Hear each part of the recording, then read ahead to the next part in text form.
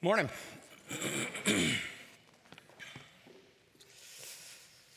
Old Slewfoot, Prince of Darkness, the ancient serpent, Mephistopheles, Abaddon, Apollyon, Old Scratch, names that we have associated with the devil. We have a fascinating text before us today. We're in the season of Epiphany. If you remember, Epiphany means the manifestation, the showing forth.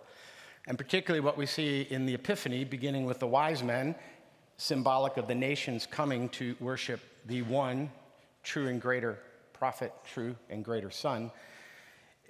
We see him exercising dominion over the kingdoms of this world, but in our text today, we see him exercising dominion over all things, including the demonic world. We're going to look at this today.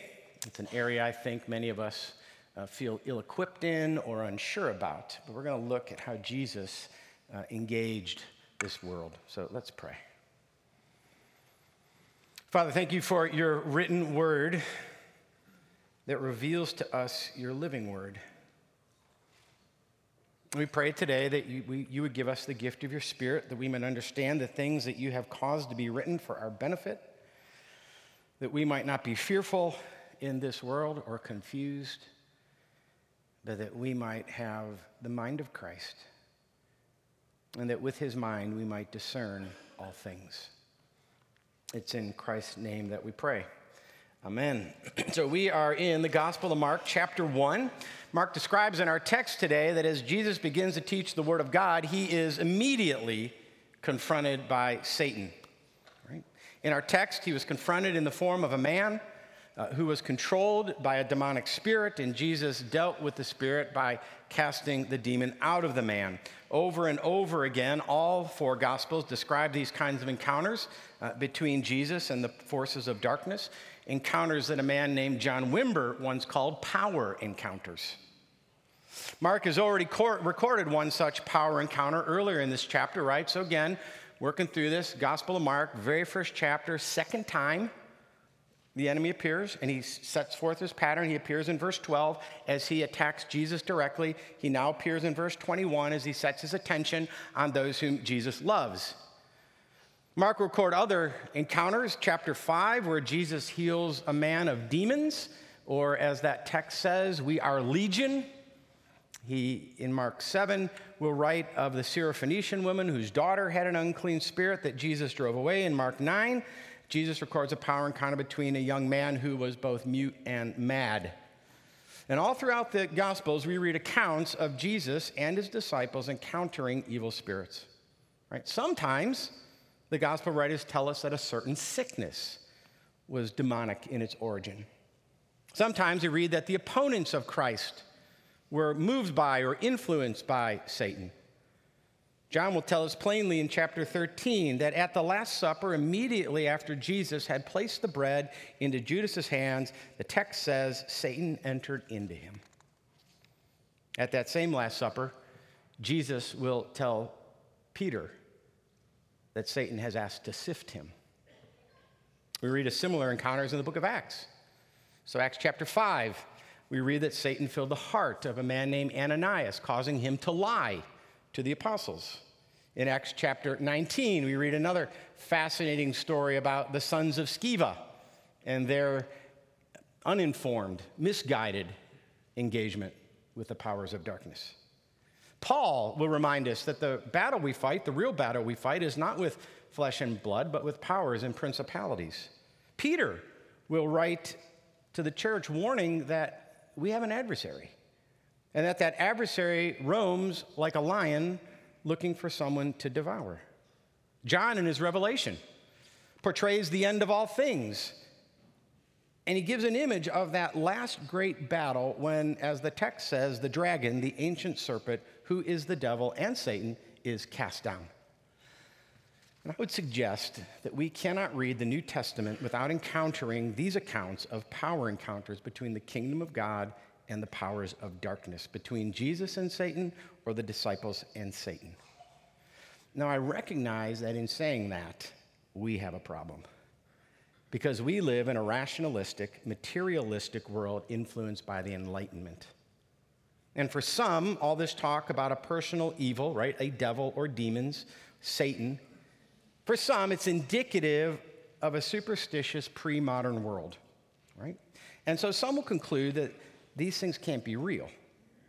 And the idea of evil behind many things, evil behind mental illness or just illness, sickness, that those things being attributed to malevolent forces is silliness at best, dangerous at worst. But here's the problem. Well, it's the problem if you want to take this book seriously. Might not be a problem for some of you, but if you want to take this book seriously, here's the problem. It's what Jesus taught. Jesus was very clear about the evil power that our adversary holds.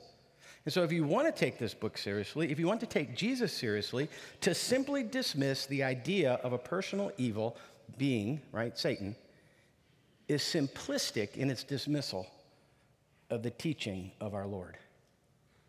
But I will also say that it is fairly common today, even in the church, to pick and choose which parts of this book we want to follow, which parts we believe.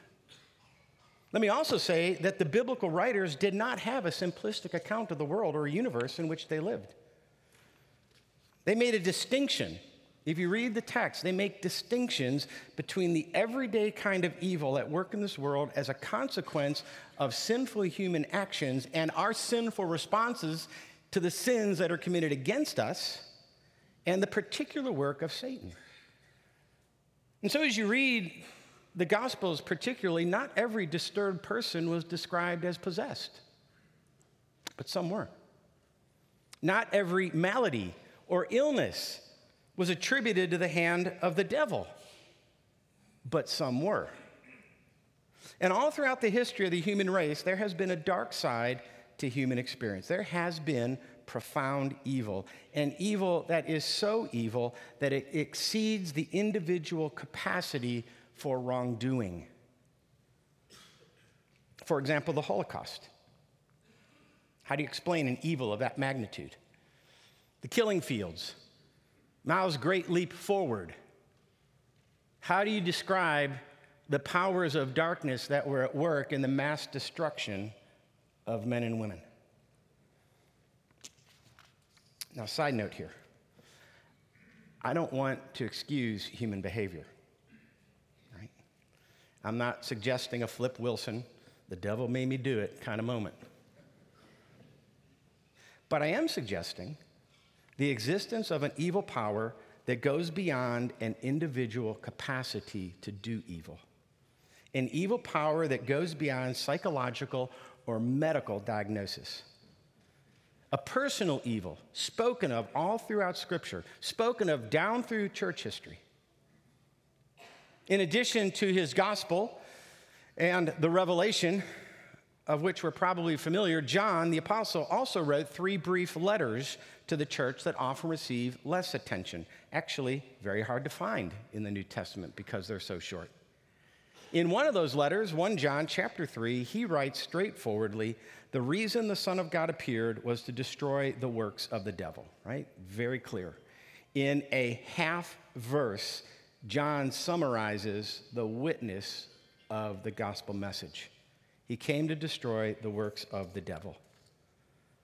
Because Scripture will portray spiritual power behind all evil, if not the particular evil, at the moment, the category. Behind all illness, behind every immoral action, behind every division and alienation, Scripture will tell us that there is an evil power pushing those things forward. And Jesus knew this. He knew that his ultimate adversaries were not the Sadducees and not the Pharisees, nor the emperor in Rome. His ultimate adversary, he knew, was the spiritual being who rebelled against God sometime in ages past, the spiritual being who sought to elevate himself above the Almighty and who, having been defeated and cast down, knowing his time is short, sets himself out to be the adversary and to seek the adversary of God and to seek the destruction of all things God has called good. You know, that's what his name means. Satan means the accuser. So who is this adversary? Where does he come from? Frustratingly, if you're like me, who wants logic and reason laid out before me, there is no single place in Scripture where Satan is plainly and systematically explained. I wish there were. His presence is simply assumed. His first appearance is infamously in Genesis chapter 3. One early theologian of the church, writing around the end of the 2nd, 3rd century AD, offered this summary. In regard to the devil and his angels and opposing powers, the ecclesiastical teaching, that means the church teaching, the ecclesiastical teaching maintains that the beings do indeed exist. But what they are or how they exist is not explained with sufficient clarity. The opinion, however, is held by most that the devil was an angel, and having apostatized, he persuaded as many angels as possible to fall away with himself, and these, even to the present time, are called his angels or demons. The biblical record of his work is consistent.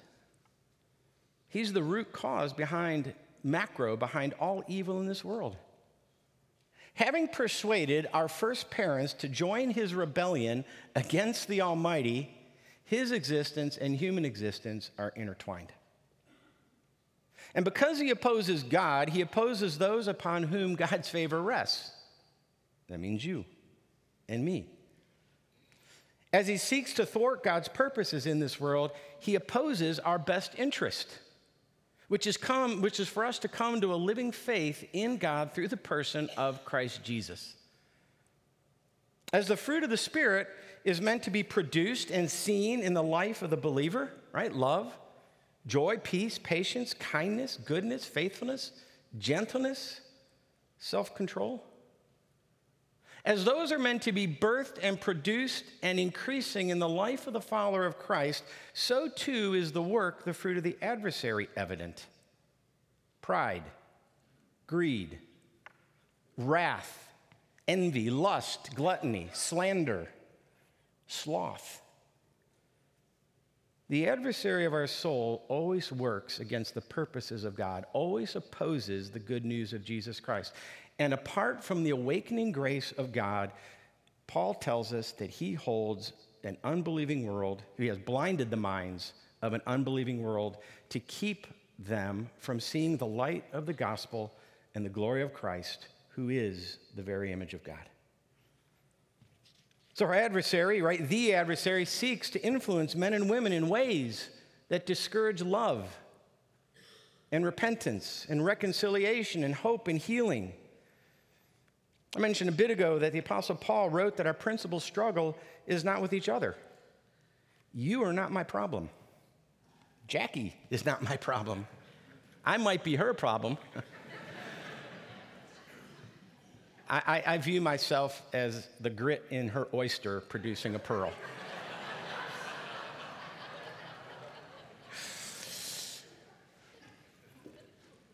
Our principal issue is not with each other. And it's important that we remember that. Our principal struggle is not against flesh and blood. Our principle is against the rulers. Our struggle is against the rulers. Against what the New Testament calls the authorities, not the governmental authorities, but the spiritual authorities, against the cosmic powers of this present darkness. Paul writes in Ephesians 6, against the spiritual forces of evil in the heavenly places. He will say something similar to this in Ephesians 3. In Romans 8, he will again write of these powers of demons, telling us that they seek to persuade us that Christ has abandoned us. And so that in that sense of abandonment, we might despair. Paul writes in Colossians 2, again, of powers and principalities.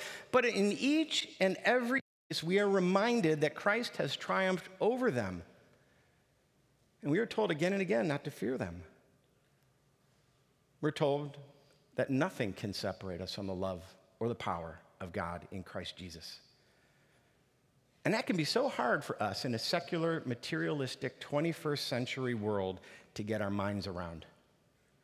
For some, it was a stretch to believe in a being called God. When we think of a being called Satan, we think of a cartoon figure, right, with horns and a pitchfork, ready to gig us. Some of you will know my affection for the Christian apologist C.S. Lewis. Lewis anticipated these problems for modern men and women. In his book, The Screwtape Letters, which is a fascinating and wonderful read, right? In it, Lewis portrays an elder demon named Screwtape writing a series of 31 letters to his nephew, who is a junior demon named Wormwood, who is both ineffective and inexperienced in his tempting. So Screwtape, throughout this book, gives Wormwood detailed advice on the various methods of undermining God's word and of promoting the abandonment of God in whom he calls the patient, the individual that the junior demon is seeking to dissuade from belief in Jesus Christ. And in the book, Lewis writes on this very matter which our reading touches upon today. Lewis wrote that there are two equal and opposite errors into which our race can fall about the devils. One is to disbelieve their existence, and the other is to believe and to feel an unhealthy interest in them. And then he concludes, they themselves are equally pleased with both errors. And here's what Lewis is getting at. There are some who have become so focused on the demonic, so consumed with spiritual warfare, that they attribute every headache, right, every ill-timed red light, every power outage to the devil. And they seem to forget that we ourselves are responsible for a good many of our own problems. But on the other hand, Lewis would note that there are some, and this will be true probably for many of us, who simply forget the reality of what Scripture teaches on this topic. And so we don't think about an adversary. We don't think about spiritual warfare. We live as though there is no power or influence at work in our lives beyond our own or God's. But Jesus teaches us that in this world, both natural and supernatural forces are at work. And if you are in Christ, you are engaged in a battle. And classically speaking, this battle is being fought on three fronts. Our battle with the world and all the things it tells us is important. Our battle with the flesh, our own disordered desires. Our battle with an unseen spiritual adversary, the devil. So what do we do with this? I'm going to suggest we begin by understanding that we have an enemy. And to whatever extent you or I are committed to the cause of Christ, we are on his radar screen. He exerts great power. You may be subject to his attacks. But Scripture will also tell you you don't have to be overcome by the enemy because Christ has already overcome him. He's defeated him. Because of his cross and his resurrection, our adversary's ultimate defeat is certain, right? How so? Well, what's the ultimate weapon of our adversary? Death. The fear of death. And death was destroyed on the cross where death itself died. Friends, the Bible says that when you confess with your mouth that Jesus is Lord and believe in your heart that God raised him from the dead, you are saved. Those are Paul's words, not mine. When you confess with your mouth that Jesus is Lord and believe in your heart that God raised him from the dead, you are saved. You are, in Pauline language, in Christ. And Christ is in you. The Spirit of Christ, the Holy Spirit, right? Do you see what that means? It means that the power that destroyed the work of the devil is now at work in you.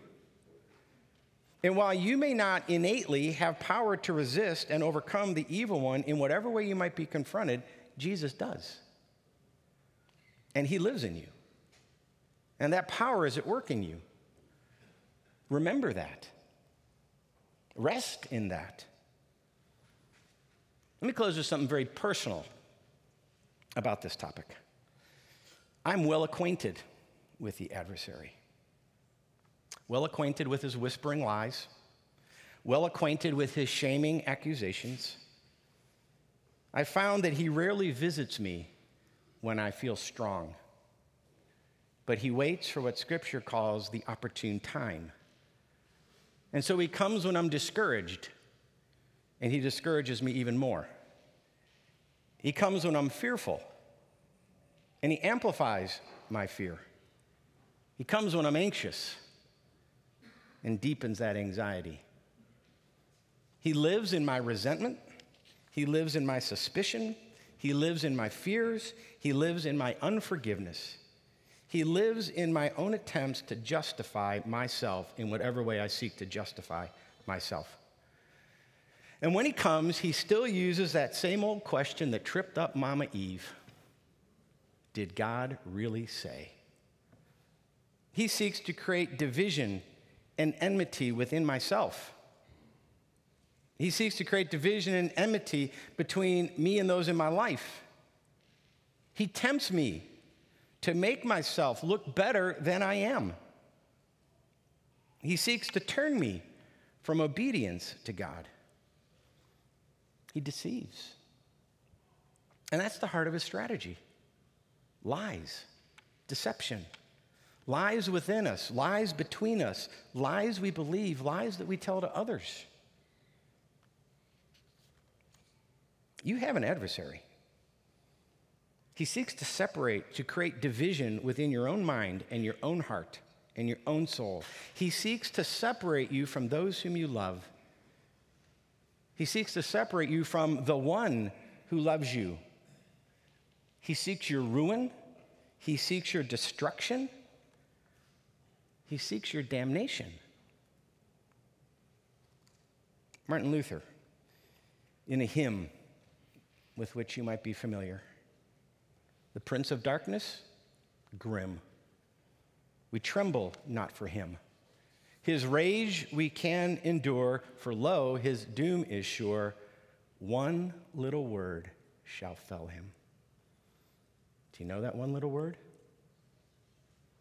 Someone whispered it. You can say it. Jesus. One little word. You know, it is never our love for Christ that steadies us. It's his unbroken love for us. We can know this, we can believe this, but we can forget. No matter our weakness, right? No matter our wavering and unsteady or our too easily tempted by the tempter's lying whispers to our hearts, his love is true. His love is relentless. His love is lavish, as the apostle would say. And even when I am faithless, he remains faithful. When my prayers fail, he still intercedes. He has me in his hands. He has you in his hands. The very safest place in the world in which we live. One little word will fell your enemy. Let's pray. Lord, we thank you for the truth of your word, for disclosing to us truths about the world in which we live, things we may not have considered,